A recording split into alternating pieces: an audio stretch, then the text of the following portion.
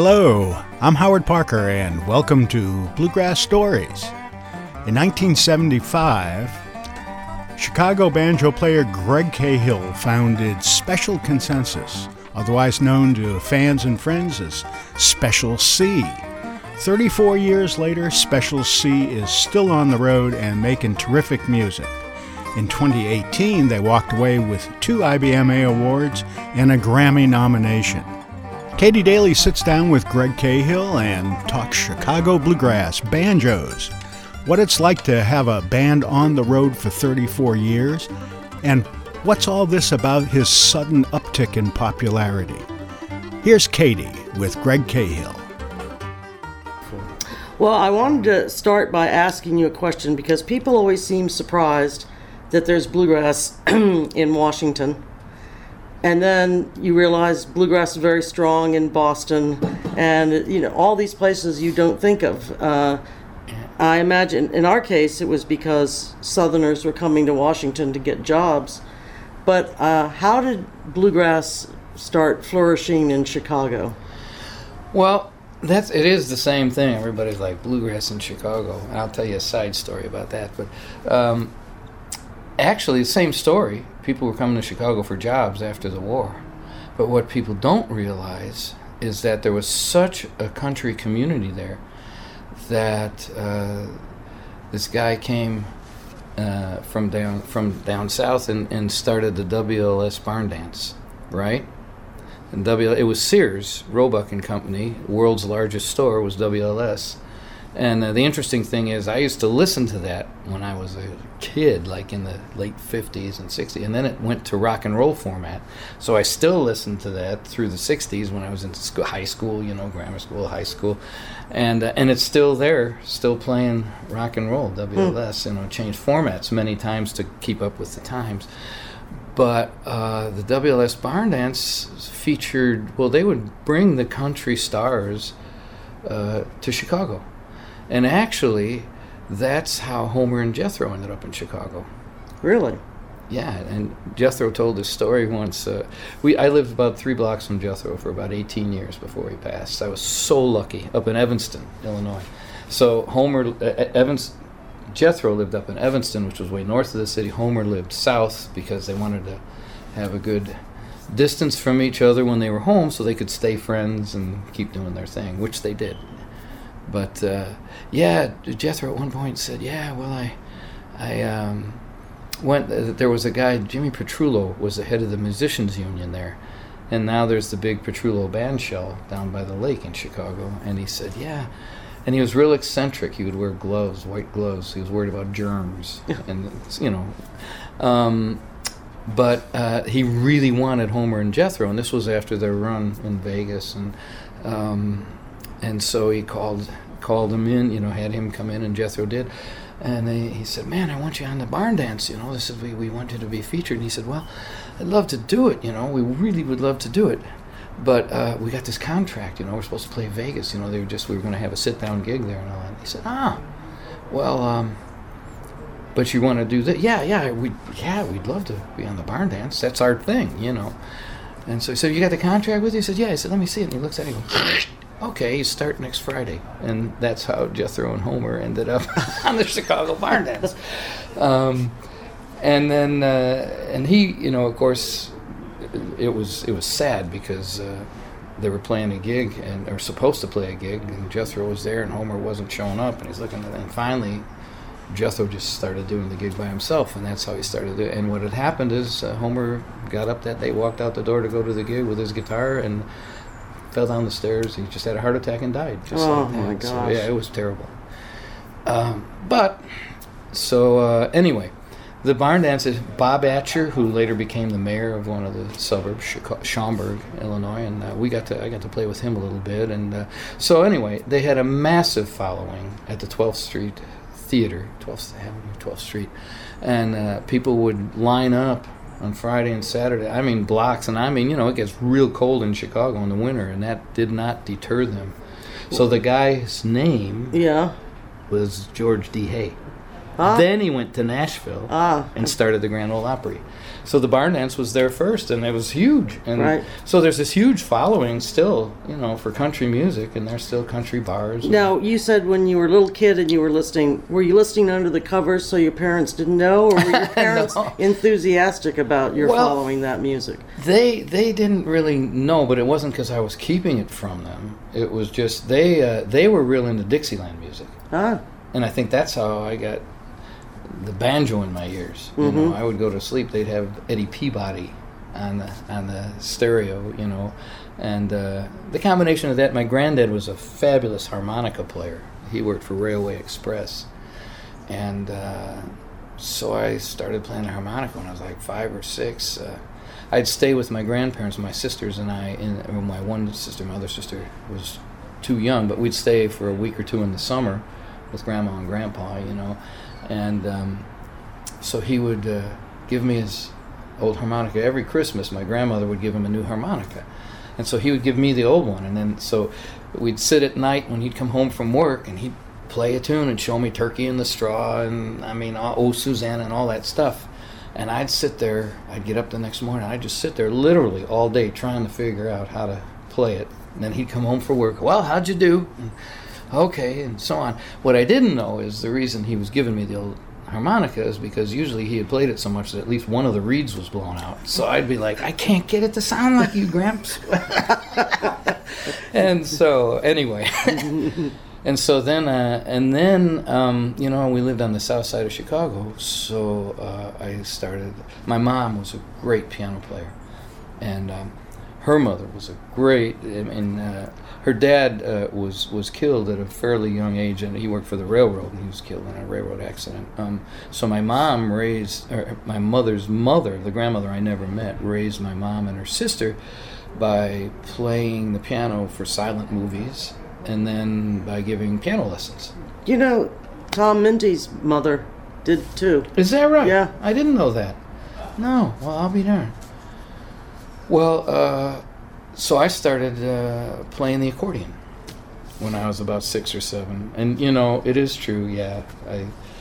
I learned how to read music. I played it for about 8 years, and I liked it, but I just liked the swingy stuff more or whatever. And it wasn't until I was getting out of high school that I had a friend who showed up at a picnic in senior year with a banjo, and I'd been hearing the tenor banjo all the time from the Dixieland stuff, and in family gatherings, everybody was around the piano. My dad sang in the church choir, and my mom played the piano, and she was a great honky-tonk player, and just playing all the old standards, so then I started playing the accordion and did that. But when I heard the banjo, then I got way into Kingston Trio and Peter, Paul, and Mary, right? Yep. That era. When what's the first bluegrass you remember hearing? That's what I'm trying to remember. The thing that really caught my ear, of course, was the Ballad of Jed Clampett, right, on TV when that first came around. And then, I, of course, had to see Bonnie and Clyde just because I knew what was up then. And then when I was in college, this guy who I ended up being in a folk trio with, a guy and a woman, a girl, the three of us, and we would make our spending money playing folk music at Shakey's Pizza Parlors, But I was so into the Kingston Trio, I got the long neck banjo, and that's what I was doing. Dave Guard was my hero. But then when the guy in the folk group with me, P.K. Frawley, came in, and we listened to it one Saturday afternoon, and I was like, oh my gosh, how many people are playing that banjo, and it was the Foggy Mountain Banjo album. And so that did it. I had to figure that out. Well, we can cut this story out, but Pete Kuykendall went to... Let me ask you one thing. How hot are you? I'm hearing a lot of noise. It would be nice to cut the noise down, but if you're hot... I'll just roll up my sleeves. That's okay. Okay. If it's okay with you. Yep. Pete Kuykendall went to high school with Warren Beatty. Oh, did he really? Who was the director of Bonnie and Clyde. Yeah. And they had, some, I guess, show and tell in school. It was high school. And Pete took his banjo in and played Foggy Mountain Breakdown. And after class, Warren Beatty said, "Can you come and play that for me again and tell me more kidding. about that song?" I'll be darned. No So kidding. that's probably where Warren Beatty got that for That the is movie. really interesting. Yeah. Man, isn't it crazy? All these little connects that go so far. And then, how many ripples become people waves. rippled out, you know, Yeah. from Warren Beatty liking that? It's all Pete's fault. Yeah, It's all Pete's fault. It's all Pete's fault. Dang him. That's right. Well, so, okay, now we've got you with the harmonica and the accordion and the banjo. Don't tell me that the bagpipes are next. Yeah, I need to make even more money, yeah. Right. Which is, you know, bagpipes are big in Chicago because... Because of Polish, no, Scottish? Irish at all the big Oh, at the the funerals police- and the police Oh, department. right. They have the whole bagpipe unit. And on St. Patrick's Day, the whole city is crazy, and these guys play about 50 different places around the city. But they're big time, and they're great. We've played some shows where, you know, traditional music shows. Well, they'll have a mariachi band and us as a bluegrass band and the bagpipes, and in fact we played at Orchestra Hall only a few years ago with. It was a program that was featuring the roots music that ended up in Chicago. And so they had some great blues players and Celtic, Liz Carroll, and all these great Jimmy Moore, Williams, and just great players in each kind. And we were the bluegrass band for that. So there's a huge roots music connect as well in Chicago, you know. And of course the Old Town School of Folk Music has been over 50 years now. Right. Yeah, that. Well, when I first got into the banjo with the folk stuff, then I got into Pete Seeger. So that was the long neck and the 12-string guitar. I had that and all the protest songs, you know, and then I out of college went into the Army for a couple of years and came back, and then I was really seriously. I was going to graduate school and I had a wife and a son, but I was determined to learn how to play that banjo, you know. All my waking hours, I would just sit and play and play and play and play. So, your band is Special Consensus, and there's a famous T-shirt that it has all the members of the band, you know, like it would say guitar, and it would list. And you're the only banjo player that ever played with the band. I'm all alone at the bottom. Yeah. And that's been how many years? This is 44. So 2020, you know, we started actually as friends who met at the University of Chicago Folk Festival, which had been going for years and years and is still going, and it's always in late January or February, early February. And we'd all go to see the folk. I mean, I saw the Pinnacle Boys, and I saw Ola Belle Reed, and they would go for the really traditional sounds, and it was awesome. But then we'd all go out into the hallway, and you'd hear somebody playing a mandolin or a guitar or a banjo, and so we started hooking up, and we'd meet, you know, for a couple of days. Saturday at 2 or Sunday right after this show or whatever, and so a bunch of us got together, and we were just playing for fun. And then it was, well, let's get serious about it. Let's try to have a band, and we were trying to learn the bluegrass music, you know, as we went along. And that was probably 73.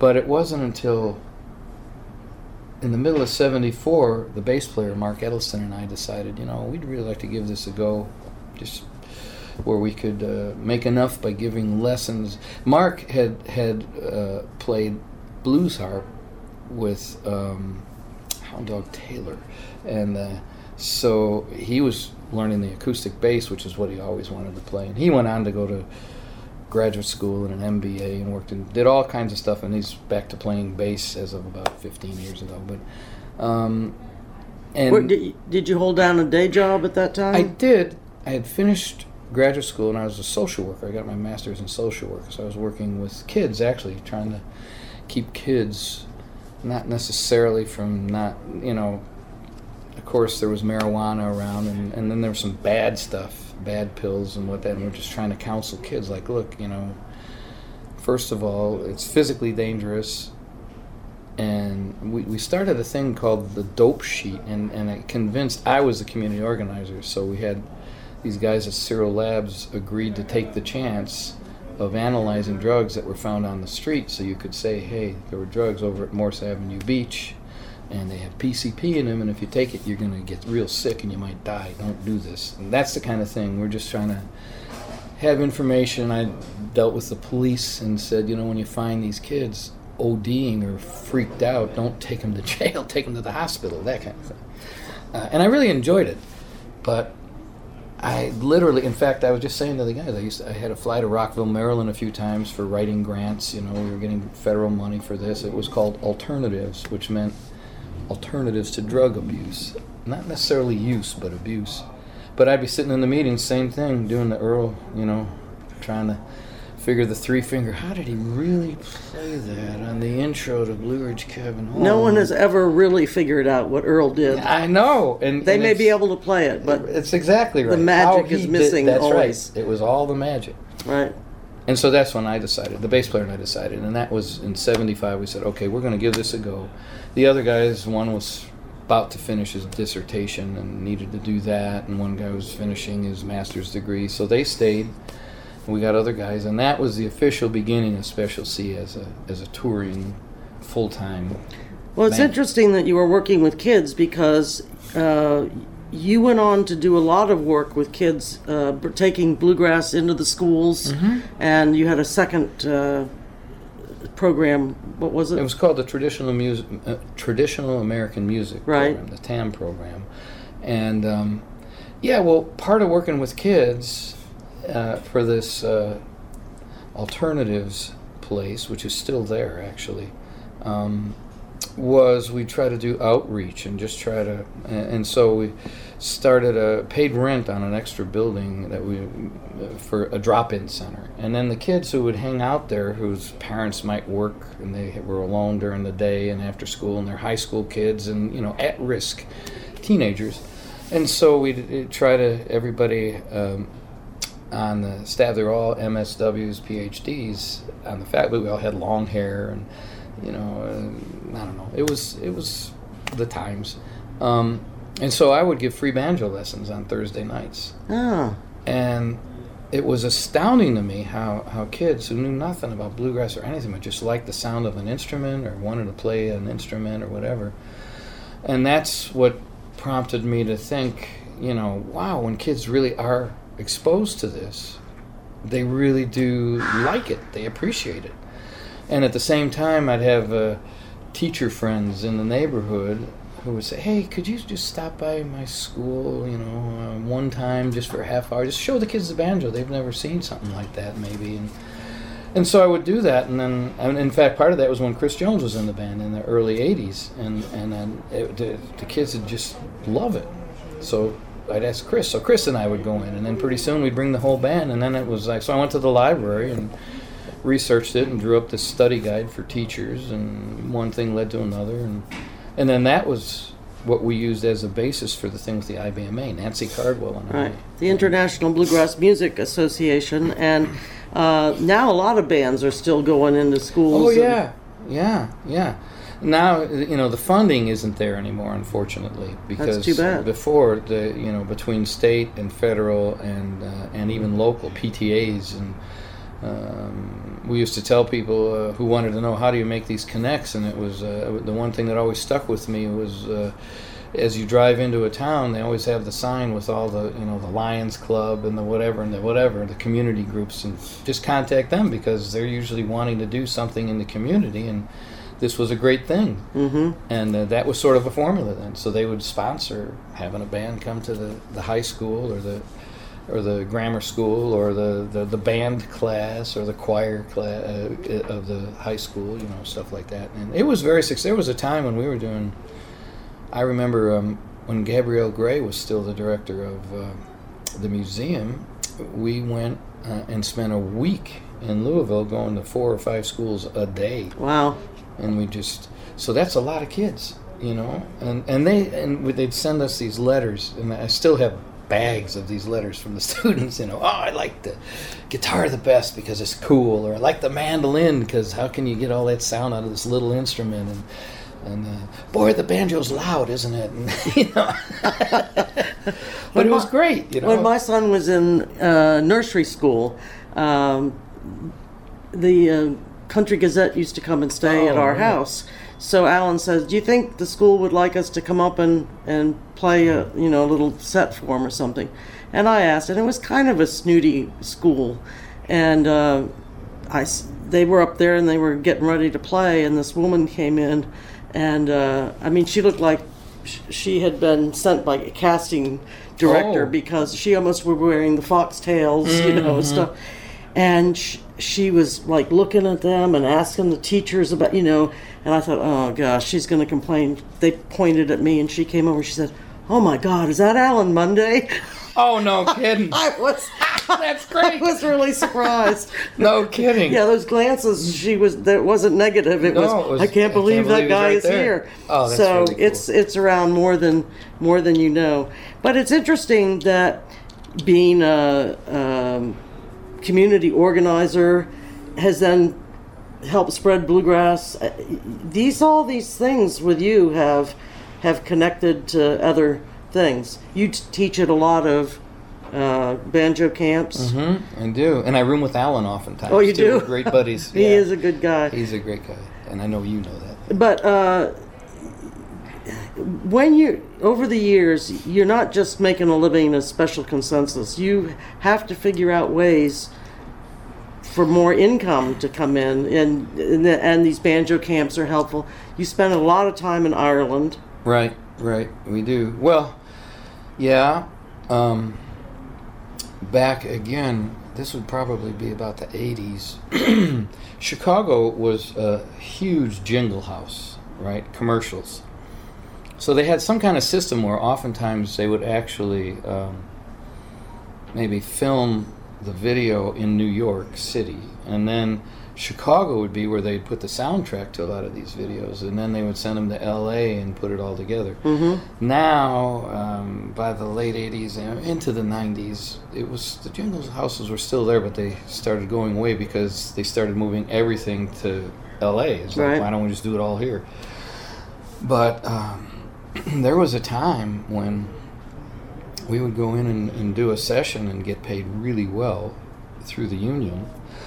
But I had to be in the union, and that's when I joined the union, was because of doing commercials, radio and TV soundtracks, what have you. And do you remember any of the...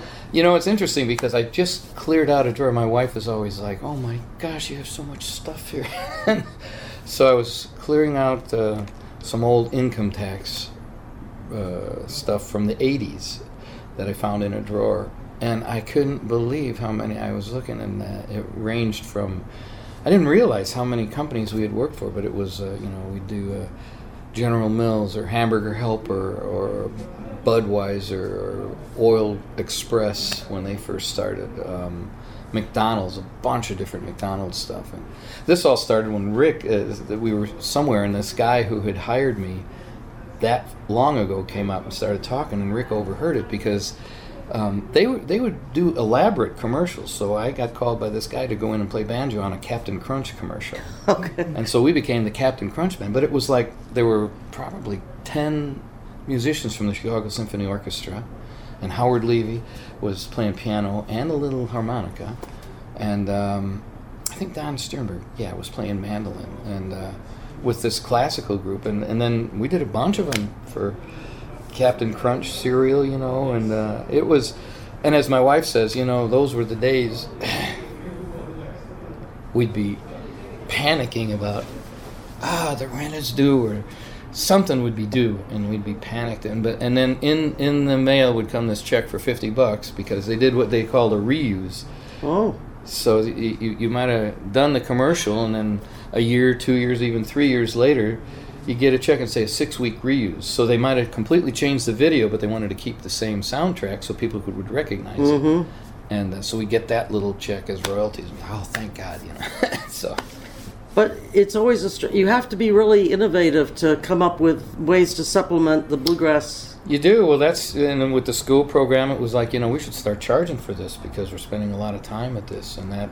And then we started figuring out rates, and what we would do was when we'd, especially for the like the arts councils that would hire us, we would offer them the opportunity for a couple $100 or whatever to have us go into a school in the afternoon. And so it was a win-win. You know, we could make a few extra bucks, and we could promote the music with the high school kids. You know, and we'd always say, "Now, if you come tonight, you know, come and say hi to us at the record table and bring your parents. We'd love to meet you." Yeah. Well, we left that part out. Oh. But yeah, but they'd always come up. Yeah, you're at my school today. And blah blah blah. So, yeah, and giving lessons. I think I've been teaching at the Old Town School since about 1973, 74. Wow. I used to teach a lot, and then there's our tour schedule. Now it's like 1 day a month I go in and just teach hour lessons for 9 hours, 10 hours, and but just to keep that connect, you know, with the school, and right. Support the school. So you said you've been in, as a band almost 40 plus years? It'll be 45 years next year, 2020. Yeah. And every 5 years we have a reunion concert right. at the Old Town School, and that's when we do those T-shirts.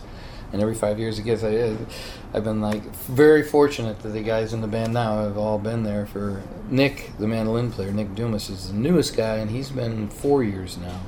And by the time we do it, he'll be 5 years. But Rick is going on 10 years. I can't believe that. Because he was our mandolin player for 6. Right. And then Dan is 6 years. So, but I always used to joke about that you know, we can't have much more turnover, or the T-shirt's going to have to be a nightshirt because it's getting longer, you know. Well, I don't know how to say this, but when did you win your first IBMA award? What year for the band? 38 years? Yeah. And then there's Grammy nominations and more IBMA nominations and awards and stuff.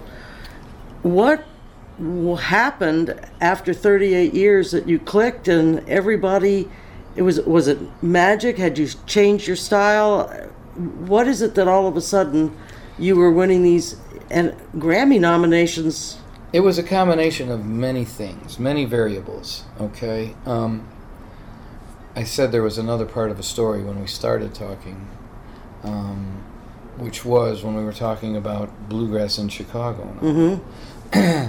When I first met Sonny Osborne, it was the late 70s, because we used to open for them a lot at the Old Town School of Folk Music that just had a small stage, and they could only fit maybe 150 people at the most, maybe 200. But I even saw Ernest Tubb there. And Bill Monroe would come almost every year, and the Osborne brothers, and Jim and Jesse, all the first generation people came to do a show there. And Sonny said, you know, I know you guys are working at it and this is great, but you know, if you're not from the South, you just can't play bluegrass music. That's it. So I'm just warning you, it's going to be hard.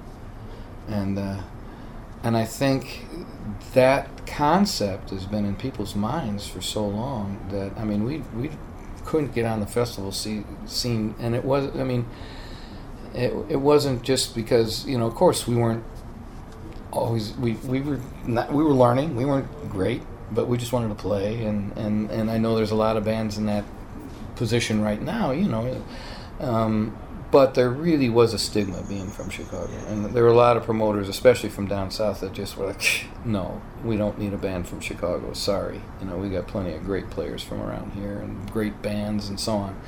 So that was part of it, and part of it was, you know, after 35, 38 years, some of the people who had been in the band, you know, people started taking notice to some of these players, you know, like Chris and like Josh in the 90s, but like Mitch Corbin, who's great buds with Byron Berline, and a fabulous player. I think he and Mark O'Connor for years and years were the only people who went to the Winfield Festival and won both guitar and mandolin the same year. And it just goes on and on. So I think it was, you know, people just started becoming aware, and our recordings were getting a little better because we were getting a little better. And the biggest thing, especially with the Grammys, was Allison Brown. Pine Castle Records kind of folded overnight when Tom Briggs had a bad fall, and his son was thinking he just wasn't going to make it, or at least wasn't going to be able to keep the record company going, and basically shut it down overnight. And we had an album in the can right then. Wow. And I was like, oh my God, I don't know what I'm going to do. And I was friends with Allison and called her and said, Allison. And Allison is the Allison owner of Compass Records at right. Nashville. She and her husband, Gary West. And she said, well, yeah, I think we could work something out. And over months of going back and forth, we did. And so they released that recording, which became known as, let's see. Scratch Gravel Road? No, it was before that. They actually did a recording. It was called 35, because of our 35-year anniversary. Mm-hmm. And we worked together well, just trying to figure out, but it was already recorded. So when I signed with Compass, I was so happy, and thankful. And our deal was, Allison said, well, we'd really like you to record in our studio, Compass Record Studio, because it's right there. And I had been recording with Brent Truitt for years, and we're best buds, and I said, oh man,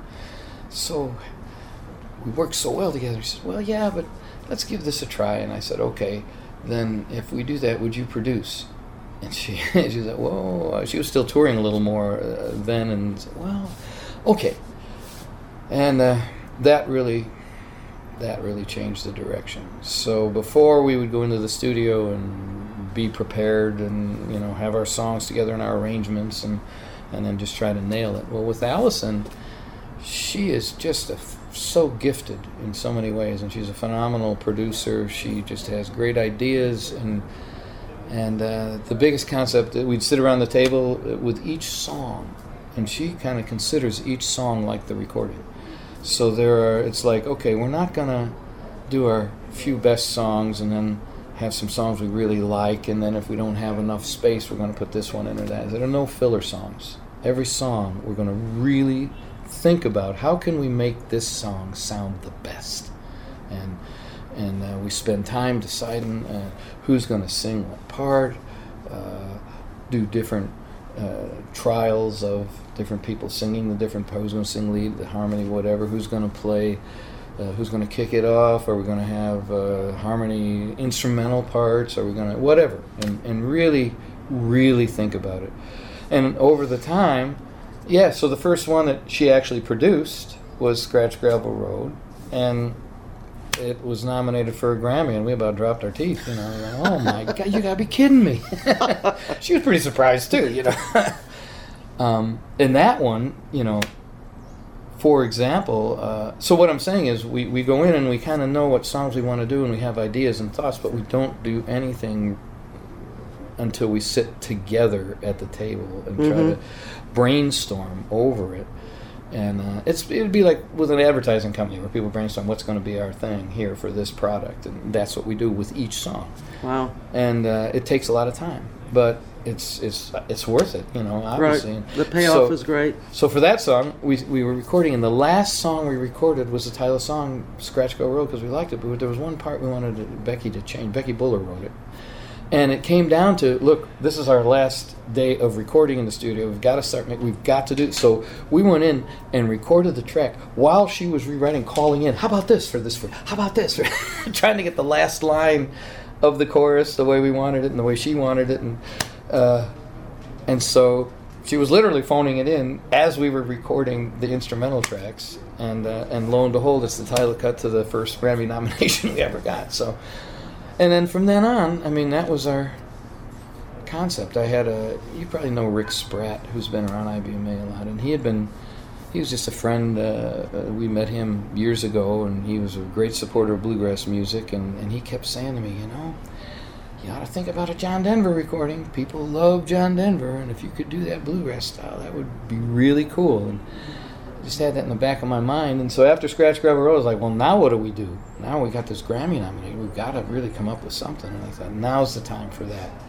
And I talked to Allison. She was like, great idea, blah, blah, blah. And then it was right around the anniversary of Circle Being Broken album. So we were like, well, she was, maybe we could just get a bunch of people from Nashville or friends and kind of make this kind of a little mini version of that as the tip of the hat to that, and do something different with this material that I don't think there's anybody on the planet that hasn't heard at least one John Denver song. Right. And so that's what we did. That's when we did that and brought friends in and made it a collaborative effort. And that won a couple of IBMA awards. And then Long I Ride, you know. That's a great one. That one, and the title cut, written by Robbie Folks, who was a Special C boy for about 4.5 years, you know, and he's doing great now. Alt country, or I don't know what you would call it, Americana music. But. So it pays to change it up, or at least experiment with changing it up. You think everything's going fine, and then, you know, a little difference. Well, you were also president of IBMA, so you know the inner workings of the organization and how helpful they are to musicians. And do you have any thoughts about the direction of the music now, or? Yeah, well, yeah, I think first of all, I think it's great to let it grow, okay, and let the tent expand. As you know, maybe 10 years ago, 15 years ago, people were all worried that there wasn't going to be traditional bluegrass music. But, I mean, look at some of the bands now, you know.